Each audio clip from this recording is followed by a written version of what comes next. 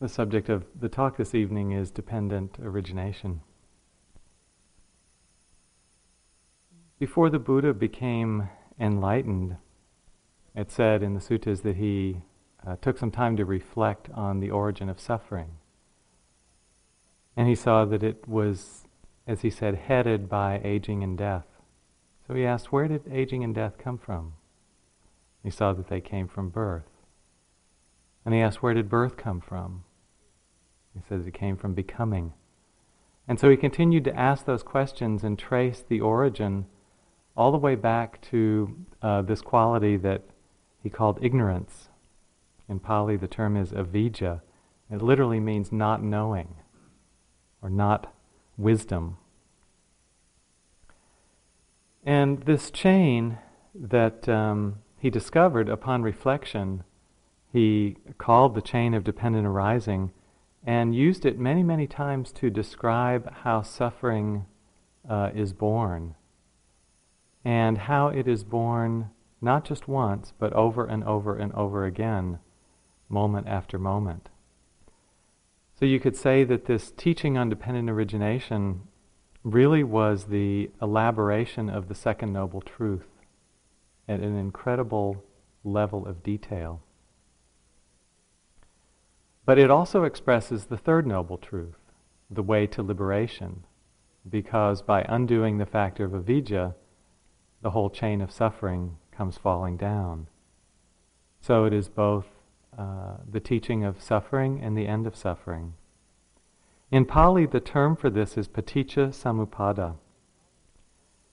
And I once asked Andy Alensky, who's the director at the study center, what's the etymology of this term, paticca samuppada, the Pali? And he said, well, it means something like things coming up together, dependent on one another. This has a nice sense. It sort of has the sense, in the broader meaning, of everything arising in a kind of co-dependent way. And Joanna Macy, who's a great environmental activist, says that she bases her whole philosophy of interconnectedness and care for the environment on this teaching of dependent co-arising.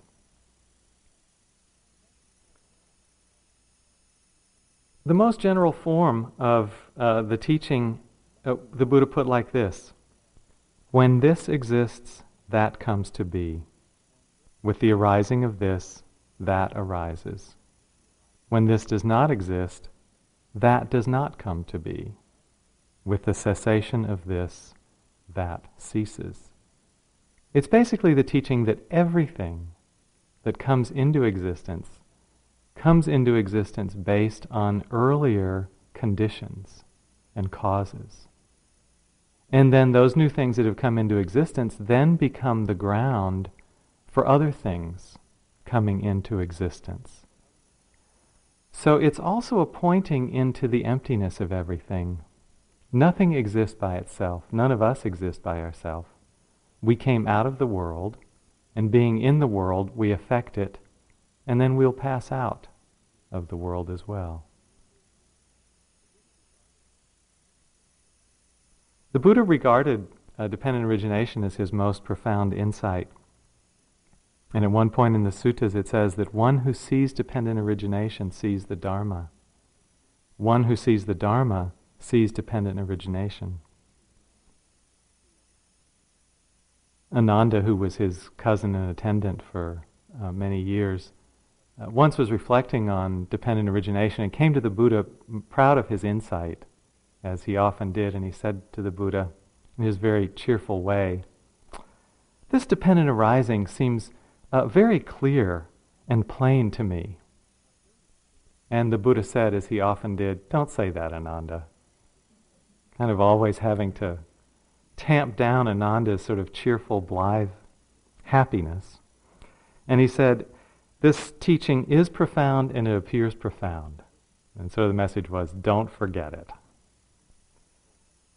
For me, this teaching is awesome. It's dazzling. And it has a lot of drama. It's one of my favorite areas of the Buddha's whole teachings. It touches things like the vastness of life, the vastness of the cosmos, and how we have wandered through it and continue to wander through it by taking birth through the working of karma. It talks about this mysterious way that the body and consciousness get brought together. And it's this fusing that makes for what we call a human being. It's mysterious fusing. It's a clear explanation of suffering and its end, an amplification of the Four Noble Truths. And it also describes how we take our intrinsic freedom and create bondage out of it. How we are basically in the middle of this completely open and unobstructed situation of phenomena arising and passing and being known, completely an unproblematic situation, and how out of that we generate an illusory sense of self and all the contraction and limitation and unhappiness that comes out of it. I was practicing in Thailand. I was a monk at Wat Suan Mok, which was the monastery created by Ajahn Buddhadasa, one of the great masters of the last 50 years. One of the things I really appreciated about Ajahn Buddhadasa was how eclectic he was. He was a true iconoclast, and for many years the general opinion of him in Thailand was that he was too far out to really be a respectable Buddhist. And so for a lot of years he was sort of in the public doghouse, as it were, and it was only late in life that people really came to appreciate what a gem he was. As an example of his iconoclastic nature, people would come to him as they did to many great abbots, and they would offer to donate large sums of money if the abbots would tell them a good lottery number. And Ajahn Buddhadasa just refused to participate on that level. And one time he told a potential donor, he said, "Go ask the dog by the gate. He is as good a source as I am." A lot of gifts didn't get donated to Ajahn Buddhadasa's. He would not allow a Buddha image on the grounds of the monastery. And in the place where the monks gathered, which was an outdoor setting, all he had to represent the image of the Buddha were 3 stones piled on top of each other. A big one, a medium-sized one, and a small one. Just sort of representing the image of a person in meditation, in sitting. So I was fairly new at Wat Suan Mok, and another monk was giving me a tour of the place, and he took me into this one building near the front of the monastery that was called the Spiritual Theater. That in itself is a fantastic name. I thought I was stepping into Steppenwolf. And we go into this room, and it's basically an empty building with 4 walls, an upstairs and a downstairs, and all the walls are painted with replicas of spiritual art. So there were some Theravadan creations, some replicas of Zen paintings, and some replicas of Tibetan art. And one whole wall that went from the floor up to the ceiling, it was about 8 feet tall, was a huge reproduction of a Tibetan piece of art known as the Wheel of Life. The Sanskrit term is Bhava Chakra. I'd never seen this particular piece of art before, and it was fascinating. And being 8 feet tall, it was kind of overwhelming.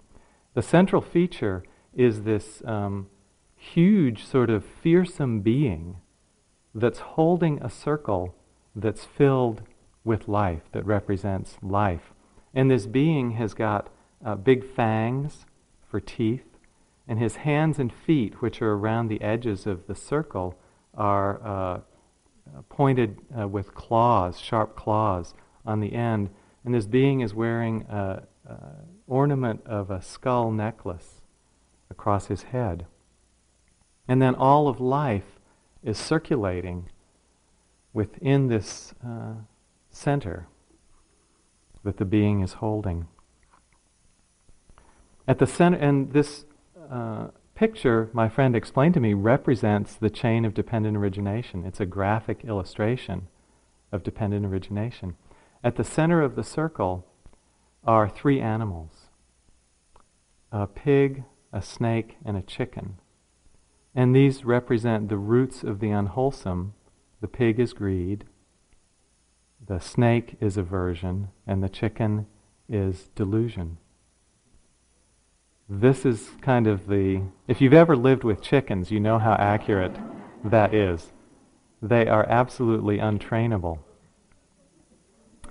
When I was living out in the forest at that monastery, I would put my leftover rice on a little ledge on a tree for the squirrels. But before the squirrels could get there, the wild chickens of the forest would fly up and get the rice first. So every day I'd throw water at them, or sticks, or something to drive the chickens off. Did they ever learn? Never. The next day they'd be right back, completely untrainable. So these are the roots, according to the picture, of the wheel of life. The wheel of existence is kept in motion by these central forces in the mind of greed, aversion, and confusion. In a bigger circle around those are images of the different beings who take birth based on these forces. In the Theravadan cosmology, there are actually 31 realms of beings, 31 levels of birth that one can come into the cosmos through, ranging from the extreme suffering of what are called the hell realms to the very great heights of bliss and equanimity of the Brahma realms. So this outer circle depicted those different realms, the heavenly beings of Devas and Brahmas who have no pain in life apart from having to die. And at that point they're abandoned by their friends because they're not such good playmates anymore. And then they suffer. Of the asuras, who are known as sort of jealous demons or angry demons, they're always said to be at war. But they're quite powerful figures, but they're always fighting. I sort of think of them like the captains of industry, sort of like Bill Gates and Scott McNeely, going at one another. The realm of the animals, the creatures, are beautiful beings, but the realm is characterized by delusion, because as beautiful as the creatures are, they don't have the capacity to understand their own nature, so they don't have the capacity to become free in that particular form. The realm of hungry ghosts, where desire predominates, the images of a being with a very long, thin neck, a tiny mouth, and a great big belly that can never be filled because not enough food can come in. And then the realms of hell, the very intense kinds of suffering driven by aversion. And then the final realm shown, the human realm, our realm. It's said that one of the characteristics of the human realm is that our psyche is open enough and fluid enough that it can experience the quality of mind in any of the 31 realms, from the hell realms up to the highest Brahma realms. And it's said that it's the only realm that has that capability, that kind of fluidity. Now, of course, you don't have to believe in this whole cosmological picture and the notion of rebirth in order to make sense of the picture, because these realms can be understood as states of mind that arise in life and arise in meditation. There's the heavenly times in practice when everything's just flowing easily. You're present without very much effort, things are seen clearly and arising and passing, and there's a great sense of ease and relaxation. This is like the heaven realm. Then sometimes we get to taking it for granted, we get a little overconfident, we get a little arrogant, and we topple into the asura realm. And soon we start to struggle with it, because our very thoughts about it have taken away some of that beautiful presence. So we're in conflict with ourselves. And then we might fall into an animal spell of practice where we're just kind of plodding along and there doesn't seem to be very much happening. It's all we can do to put one foot in front of the other. There's not much wisdom, but we just keep going. And then when we fall in a little further, we hanker so much to have that heaven realm back. And our minds are filled with yearning and desire. And occasionally we fall into the hell realms where the suffering is intense from very strong states of fear or anger. So then the last circle in the wheel of life is an image of the 12 links, actually 12 images of the links of dependent origination. And I'll talk about those as we go through the chain. I'd like to go into the specifics of the 12 links. The first of the links is ignorance. And the sense is that, as we've talked about before, we don't see things in life the way they really are. Classically, it said we don't see the Four Noble Truths. We don't see suffering, its cause, its end, and the way to its end. Because we don't see suffering, we're bound over and over. It's also expressed as not seeing the truth of karma. In not seeing the truth of karma, maybe we believe that nothing matters, that we can get away with things. Ruth Denison had a very beautiful statement on karma that you've probably heard. She explained it by saying that karma means you don't get away with nothing, darling. But at times we don't believe that. We think we can get away with things. But perhaps the fundamental sense of ignorance, or the way that I like to remember it in a simple way, is the belief in an abiding self. Not seeing the truth of anatta. A belief in ourselves as an abiding and enduring I. The Buddha said that this is as fundamental a source for suffering as we can find. And you can't find anything before this sense of ignorance. But he also made an interesting comment that no beginning can be found for ignorance, such as before this point there was no ignorance, but then it arose. So ignorance has a kind of beginningless or timeless quality to it in the past. The second of the links is formations, or sankhara. It's the same term that we ran into in the aggregates, the fourth of the aggregates, sometimes translated as volitional formations, or Joseph called it the other morning, conditioned tendencies of mind. The image of ignorance in this piece of art is of a blind person walking along with great difficulty, not being able to see. The image of formations is of a potter making clay pots. And this is kind of what we do with our tendencies of mind. We fashion them over and over again, and then they have a power that we give them to. You could say that these karmic formations are the impulses from our mind, driven by volition or intention, that we express through our thoughts, our speech, and our actions. And if we look around the world, there are so many different personality types. And you can see some people are driven largely by fear. That's the sort of predominant formation that comes. Some by desire, some by anger, some by confusion. And these tendencies tend to govern or express themselves through our thoughts, speech, and actions. As we develop on the path, we see in ourselves growing tendencies of generosity or renunciation, the opposite of greed, or of loving kindness or compassion, or of wisdom. All these forces, in whatever balance they are in our personality, create habits in the mind. They sort of wear grooves in the mind, and then our mind easily falls into that pattern because of the force of habit.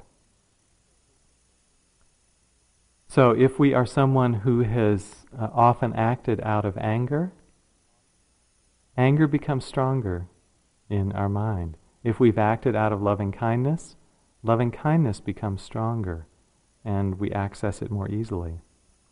So all these habits create tendencies in the mind, and in meditation we find that if we just leave the mind alone, it often tends to fall into this particular groove or this particular habit. And we strengthen them by believing in them, buying in, and going along with them for another ride.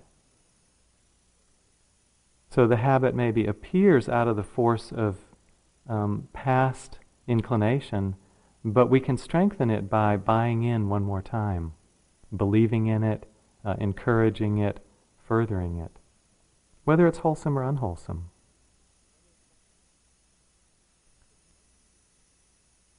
The connection between these first two, it said that ignorance conditions formations. Or conditioned by ignorance, formations arise. And basically what this means is when ignorance leaves us with this sense of self, the burden of self, we act out of that mistaken view of self, out of that need to protect, maintain, defend, feed, inflate, aggrandize the I. We undertake various actions based on tendencies of wanting, or fearing, anger, or confusion. And if we look at the world, this is kind of the history of the world. It's a mass of actions that are based on the passions that arise around the false sense of self, of being self-centered in an unwholesome way. Ajahn Sumedho has this nice line to sort of explain this connection. He said, ignorance complicates everything. When we don't see clearly, life becomes complicated. It's the sense of self that gives rise to our struggle and our sense of agenda, our resistance and our pushing forward.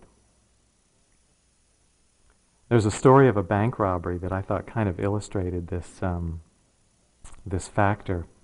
The bank robber handed the tellers a stick-up note, and the stick-up note said, "I have a gun, turn over the money in your drawer or I'm going to shoot somebody."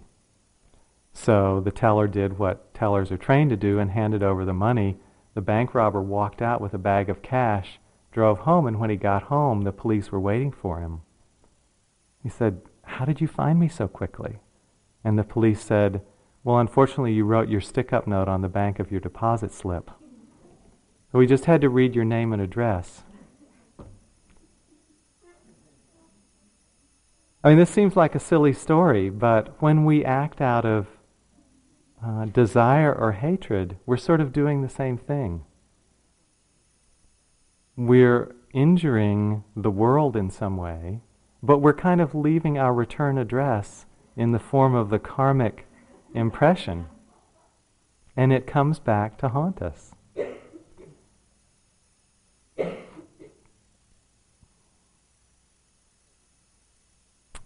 Sylvia Borstein, who also teaches at Spirit Rock, has a lovely phrase about this. She said, very simply, when we see clearly, we act impeccably. When we see clearly, we act impeccably.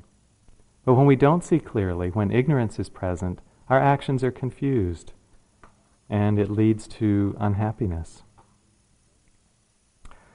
The third of the links is consciousness. Again, our old friend from the aggregates, the Pali term is vijnana. This is the knowing faculty, the faculty of mind that receives impressions through the 5 physical senses and through the mind. The image in the art is one that I like a lot. It's a monkey swinging from branch to branch. And you really get the sense with that picture of how consciousness is quite flighty. It lights on a sound, and then it lights on the breath, and then it lights on a thought, and on a feeling, and then on a body sensation. Consciousness is moving very rapidly from one thing to another. But here, the particular sense, in the classical understanding of dependent origination, is that it's consciousness in the sense of a rebirth consciousness. That is, a being has died, but because impulses, volitional formations are still continuing, there's a consciousness that continues beyond the death of the body. And it has the force of the unfinished cravings of that former life.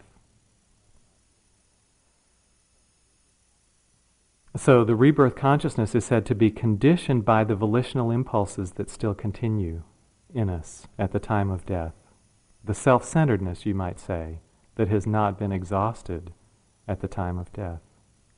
The next link is called name and form. The Pali is nama rupa. Nama basically means the cognitive mind.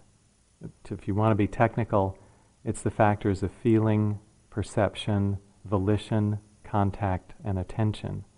These are the factors of mind that let us make sense of the world, to name the world. You can just think of it as the naming faculty of mind. Form in this context is the body. The image is of two people in a rowboat. And it's really a sweet image because the two people represent the cognitive mind and the body, which are joined at birth. They're in a rowboat together on a sea. They're going to be together for the whole journey across this ocean of existence. So the idea is, and this is for those of you who've ever wondered how you got here. So it reminds me, I was on my first 3-month course, and someone else who was sitting the retreat came up to Joseph with those kind of wide eyes that only a yogi near the end of the 3 months has, and said, "Joseph, why are we here?" And Joseph said, "Do you mean at this retreat?" And she said, "No, why are we here alive?" And Joseph said, "Well, you're here because you wanted to see and smell and taste and touch and feel." This is the sense of the volitional impulses connecting through consciousness with the new body. If we have more wanting at the end of one life, there's no way to satisfy it except to join with the body.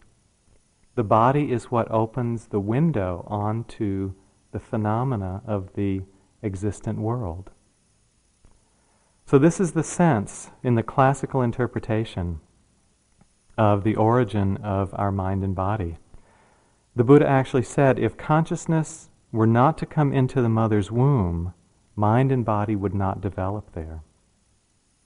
In another passage, he said that conception depends on 3 things. It depends on the union of the parents, what he called the mother's season, and the third factor is the being to be reborn. This rebirth consciousness that, in the Buddhist view of things, joins with the sperm and egg at the moment of conception to form the new being, the mind and body of the new being. And it said, as you probably know, that when one is fully liberated, as the Buddha was, there are no more volitional impulses to propel the rebirth consciousness forward. So there is no more birth for one who is fully awakened. So the cycle of rebirth is said to stop for the Buddha or for the Arahant.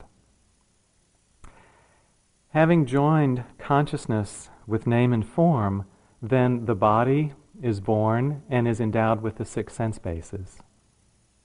So these are the internal bases of eye, ear, nose, tongue, and touch, and the mind, the cognitive mind. The 6 senses, and then its objects. The image here is of a house that has 6 windows. And sometimes in the image, inside the house is the monkey, which is consciousness. So it's like consciousness is in a house, and there are 6 windows that it can look out through to connect with the world. Because of the 6 sense bases, then we have the next link in the chain, which is contact. we experience the phenomenal world of the five physical senses and the mind. So contact basically means our sense experience. Technically, it's made up of the organ, the external object, and the appropriate sense consciousness. There are 6 types of contact. The image in the pictures is of 2 people lying down in a passionate embrace. And again, I think this is a really evocative image because it kind of describes how we're so closely and intimately married to the world of experience through this phenomenon of contact.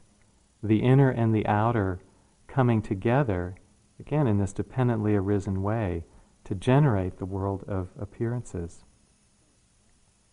So at contact, we really enter the heart of this chain for the meditator. If you're not interested in rebirth, you can sort of drop the stuff up to now. It's, don't drop ignorance though. That's important. But a lot of this stuff is considered to be karmic result. Particularly the rebirth consciousness, name and form arising, the 6 sense bases, that's just happening automatically. It's on autopilot. There's nothing we can do. But now the chain starts to get interesting for the meditator.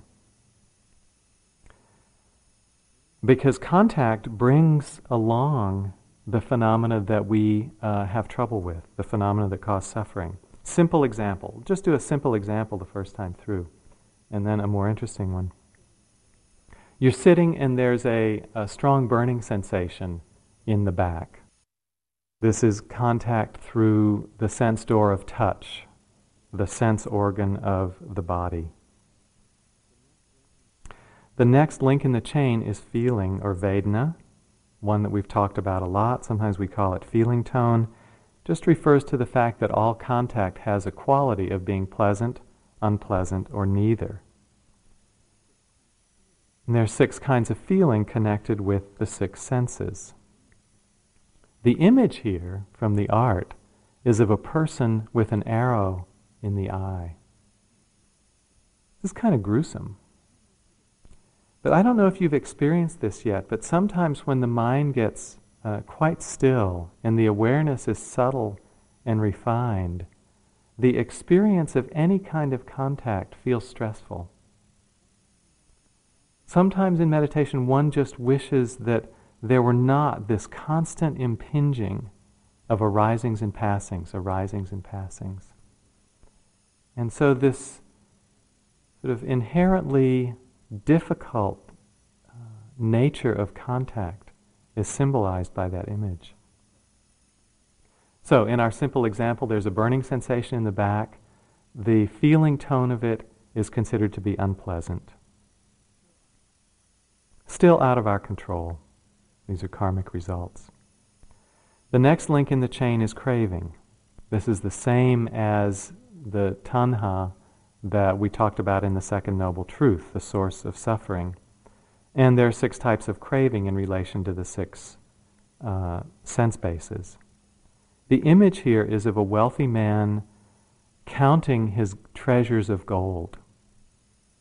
So you have the sense of the hoarding or the delighting in the richness of possible sense experience, pleasurable sense experience.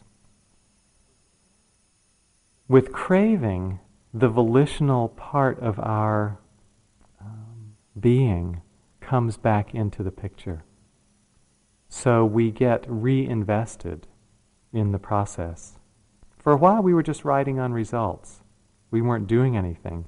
But with craving we get active again. So this suggests this is a place that we really ought to look very closely. And there's a very curious thing that happens with craving. And that curious thing is that we separate out one appearance from the multitude that are arising in the moment, and we bend the mind toward it. Why do we do that? There's this basic experience of great openness, great vastness, in which all the appearances are coming and going and being known by consciousness. Why don't we leave it like that? But we don't.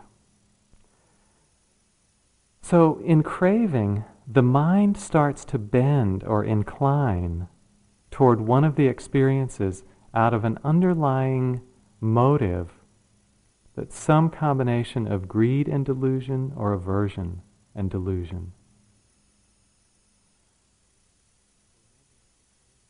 So remembering that the craving includes both liking and disliking. And craving is really for things to be different than they are. So at this point, the basic nature of our consciousness is starting to get distorted. Its basic nature has been called an empty knowing or a mirror-like awareness that simply reflects what is. But now we're bending it toward something that has some element of fascination, either due to its pleasant nature or its unpleasant nature. This is the initial distortion of mind, moving the inclination toward or away from. The delusion means that we don't see it. If we saw it clearly, we wouldn't do it, because it's not happening out of wisdom. This inclination is the start of the slide to suffering. So, for example, we've noticed that there's a burning sensation in the back. There's an unpleasant quality to the feeling. The movement of craving is that we start to bend away from it. We start to pull back from it. The next link in the chain is clinging. The Pali is upadana. And in clinging, we actually take hold of what we have started to incline to. Whatever aspect of experience is drawing us with its pleasant or unpleasant nature. So we're becoming more kind of determined about our focus. Craving singles something out and inclines to it. Clinging really grasps onto it. You could say to the exclusion of everything else. It really comes to dominate our attention. The image is of a monkey in a tree grabbing a piece of fruit. So latching on to one object. Could be translated as clinging, grasping. Sometimes it's translated as fixation. I think this is a nice term because it kind of implies how the mind gets narrowed around the particular thing that we've singled out. And in a way you could say that what we're doing with this fixation is we're trying to stop impermanence. It's as though all this flow of changing appearances doesn't do it for us. The impermanence gives too much space. And we want to pull something out of that changing flow and freeze it. That's what the grasping or the fixation does. One of my teachers commented that if you're in touch with impermanence in a moment of meditation, it's a kind of a good check that you're not clinging. This is an interesting thing to look at, to see how the perception of impermanence in a moment relates to clinging. So once we have started to incline the mind to the back pain, we cling by really narrowing our focus, kind of latching onto it as a very unpleasant object that we don't want to experience. And so we start to define our relationship by either pushing it away or pulling back. In that, what we're doing is to create a distance between the subject and the object based on the aversion. And we think that that will make us secure. So the clinging gives more and more solidity to that impermanent thing.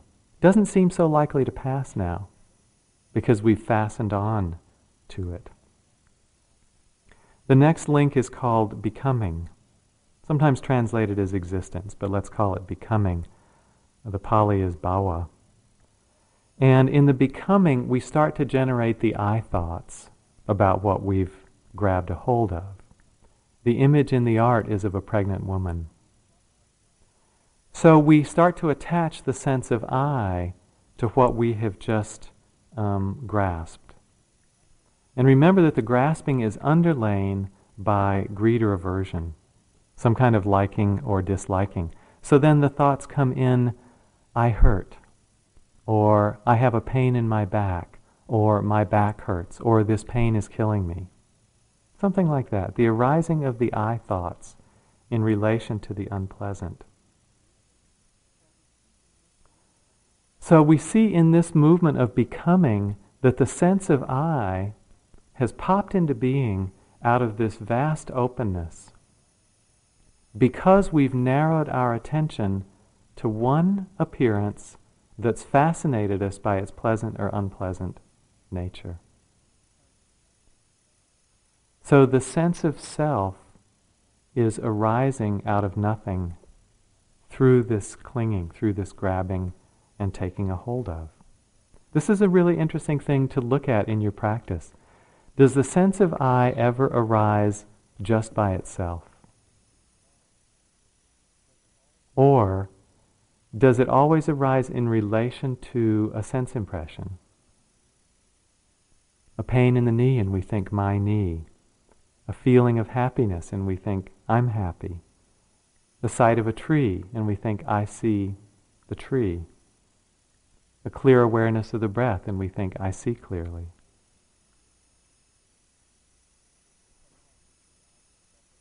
Sometimes the I comes up around a craving for becoming, finding an identity, finding a place to fasten on and make some sense of security, or some sense of delight. Sometimes identity is just about delight. I'm a big fan of tennis. I love to play it, and I also like to watch. And the player that I've most enjoyed over the last 10 years is Pete Sampras. He just, to my mind, has the most beautiful game possible. So one Christmas, my wife came up with one of her more inspired ideas for a Christmas present. And Sampras had won the U.S. Open that year. And she bought me a pair of tennis shorts that were the shorts that he was wearing. I mean, not the exact same pair, but that would have been too much. But that model. And so I'd go out to play tennis in them, and I'd look down at my shorts, and I'd think, Pete Sampras. Wow. And it was like I was channeling him. It was like I had found my new identity being Pete Sampras. And I swear I could hit more aces if I was wearing those shorts. Sometimes the becoming looks very golden.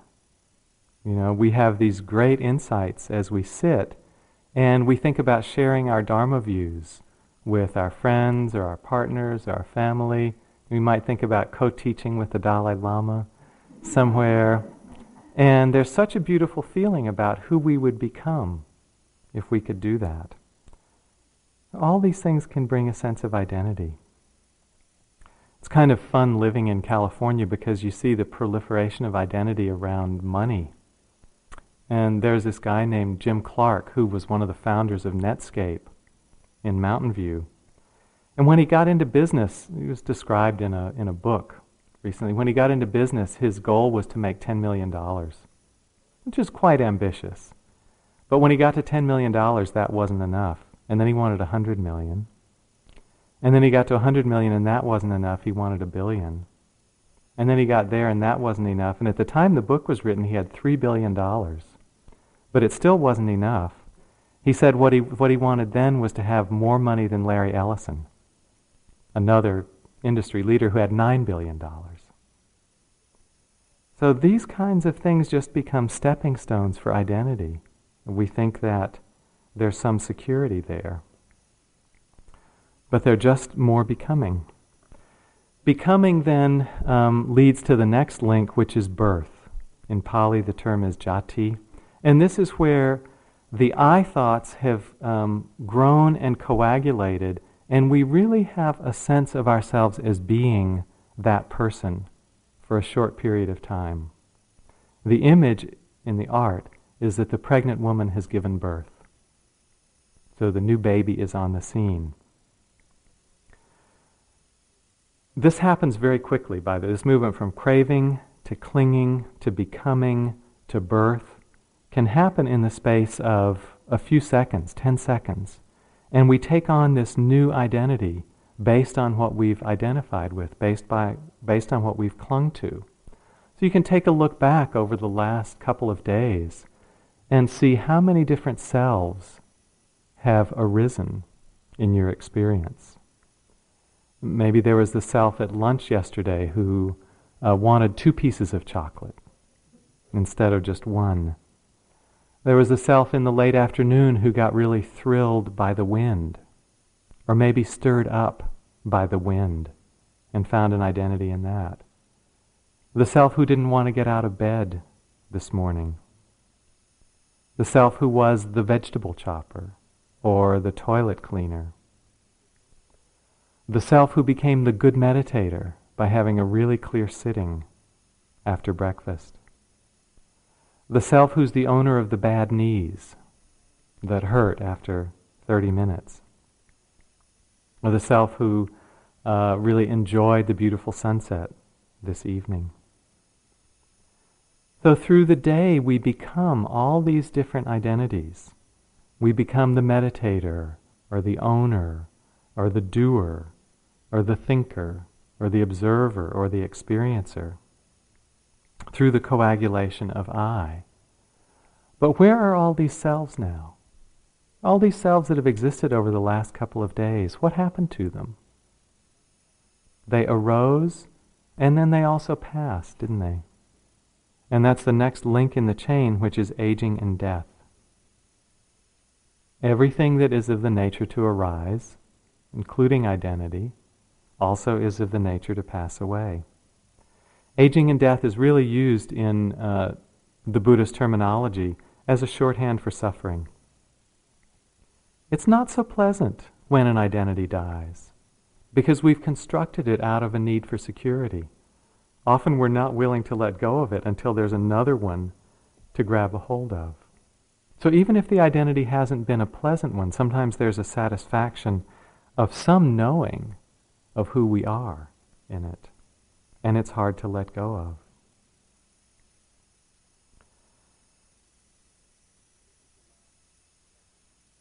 This is the last of the links in the chain. This is the 12th link, aging and death, or as you can think of it, suffering in all its different forms. But of course the chain doesn't stop with suffering, because typically, if we don't see with wisdom, suffering leads to or conditions further ignorance. Suffering tends to strengthen our sense of self.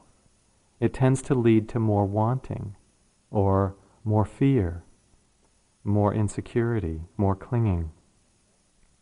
So it actually, for most people, suffering strengthens ignorance. It actually makes the sense of self stronger rather than less. And so we enter the chain again at ignorance and go through it all one more time. This is bondage. Bondage is when we are tied to this cycle again and again, over and over, just walking through, living through the round of suffering, and it doesn't go anywhere. Sometimes from a New Age perspective, we have the idea that suffering is ennobling, or must be leading in the right direction. The Buddha said this is not necessarily so.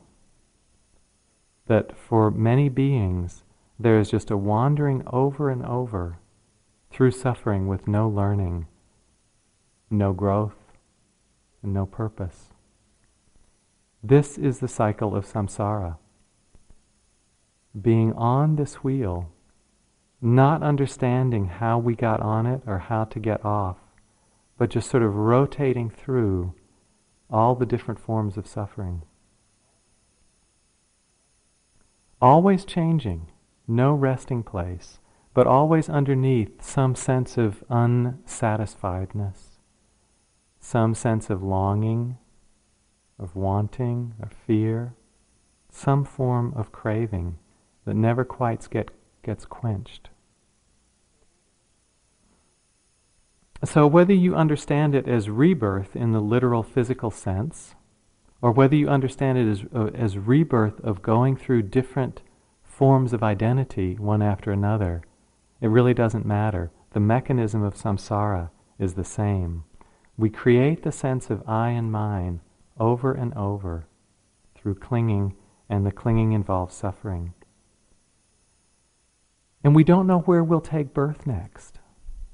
We don't know whether it's going to be one of the heavenly realms of easy, awake, effortless practice, or whether we're going to be dropped into one of the hellish realms of suffering, of being tormented by very strong and unpleasant mental states that we didn't ask for. But the cycle continues as long as ignorance is active.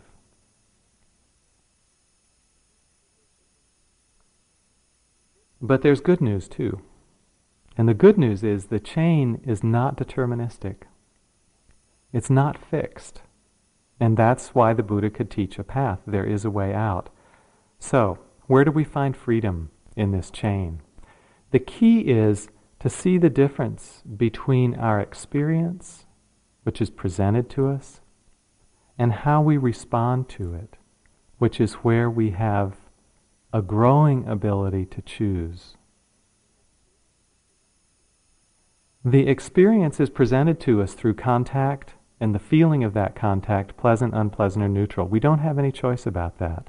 Even the Buddha had pleasant and unpleasant and neutral experiences throughout his life after awakening.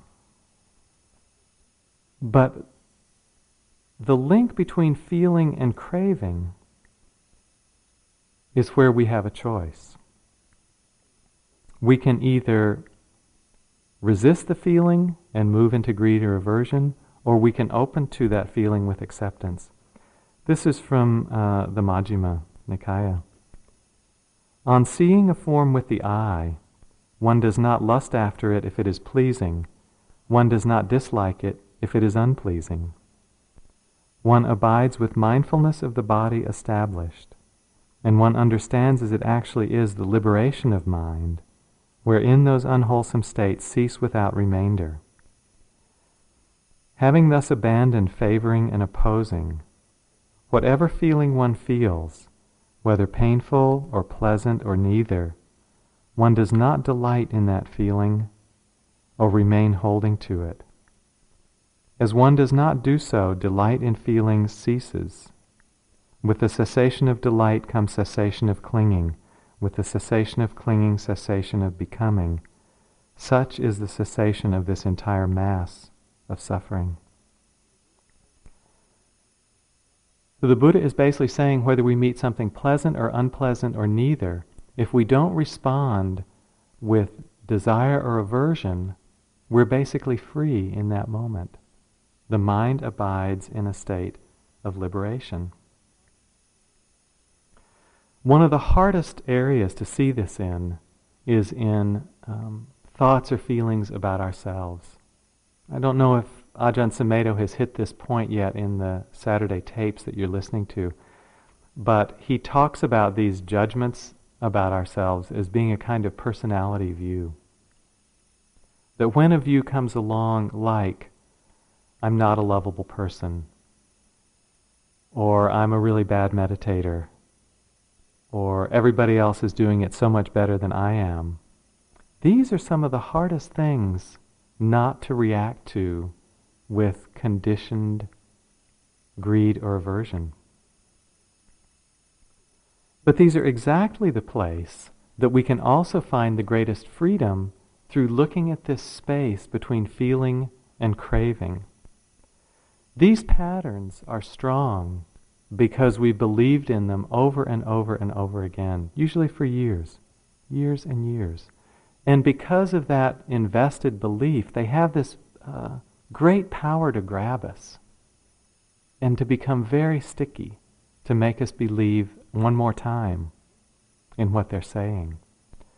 If we can see this pattern, though, without buying in, we start to weaken it. By seeing it mindfully, we're actually starting to poke holes in it. We aerate it. This could be a thought or self-judgment. It could be one of the particular tendencies of mind that come again and again. For me, it was fear. Fear came many, many, many, many times in my practice and caught me. I didn't like it. I was afraid of it. I reacted to it. I couldn't be easily with it. But after enough times, and opening to it in the body and in the mind and through the thoughts, I started to make a friendlier relation with fear. And I went through long periods in practice where fear could come and I absolutely didn't care. I was completely equanimous. If it was there, it was fine. If it wasn't there, it was fine. When I was able to meet it with that kind of mindfulness, it really started to take the power away from the fear. It lost its punch, it lost its fascination. So when we do this over and over of puncturing the mind state or the personality view with clear seeing, without the reactivity, it starts to collapse. It starts to fall apart. The Tibetans talk about, at some point, how the whole ego is built on these personality views stacked one on top of another, and as we puncture them one after another, at some point the entire ego collapses. The false sense of self-image altogether crumbles because there's no real foundation in it. The whole thing just comes tumbling down like a house of cards. And then we see the truth that we are just in this vast openness, with everything coming and going. And if we don't cling, nothing is a problem. Nothing is a problem. Pleasant and unpleasant physical sensations can come and go. Pleasant and unpleasant states of mind can come and go. If we simply allow them to, there's no friction. There's no holding. This is a quotation from Reginald Ray, a Tibetan teacher, who says that the entire Tibetan Buddhist path consists in nothing more nor less than learning to rest in the gap between feeling and craving ever more deeply and subtly. When we rest in this space, we're accepting our experience. We're not interfering with it out of struggle or agenda. We're not creating more new karma. We're not adding to the bondage. As we do, the old karma weakens. It's still passed through, but it's weakening as we do it. This is the influence of wisdom. This is what weakens ignorance. We can add wisdom at any point along the chain. Anytime we become clearly aware of the movement. But for meditators, the particular place of interest is contact, feeling, craving, and clinging. Contact, feeling, craving, and clinging. Over and over and over again. Because the good news is that wisdom eventually can uproot ignorance. But ignorance can't uproot wisdom. So basically the strength is on the side of freedom. And then as the Buddha said, with the cessation of ignorance, there is a cessation of formations. With the cessation of formations, the cessation of consciousness. On and on through the chain to the cessation of suffering.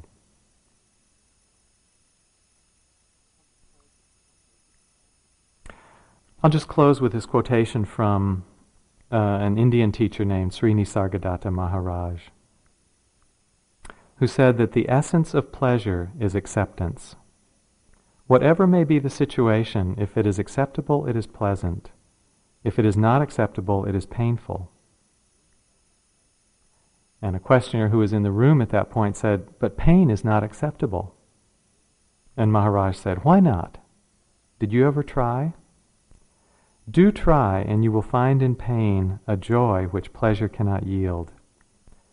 For the simple reason that acceptance of pain takes you much deeper than pleasure does.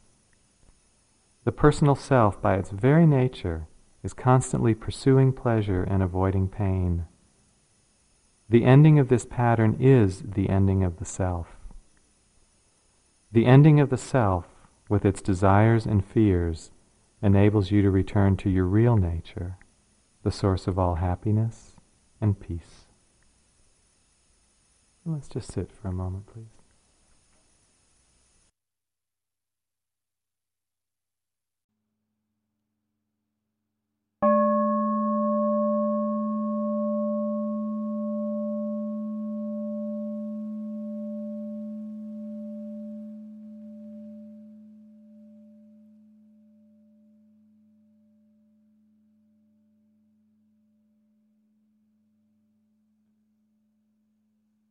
This talk was given by Guy Armstrong at Insight Meditation Society on October 18, 2001. It is an offering of the Dharma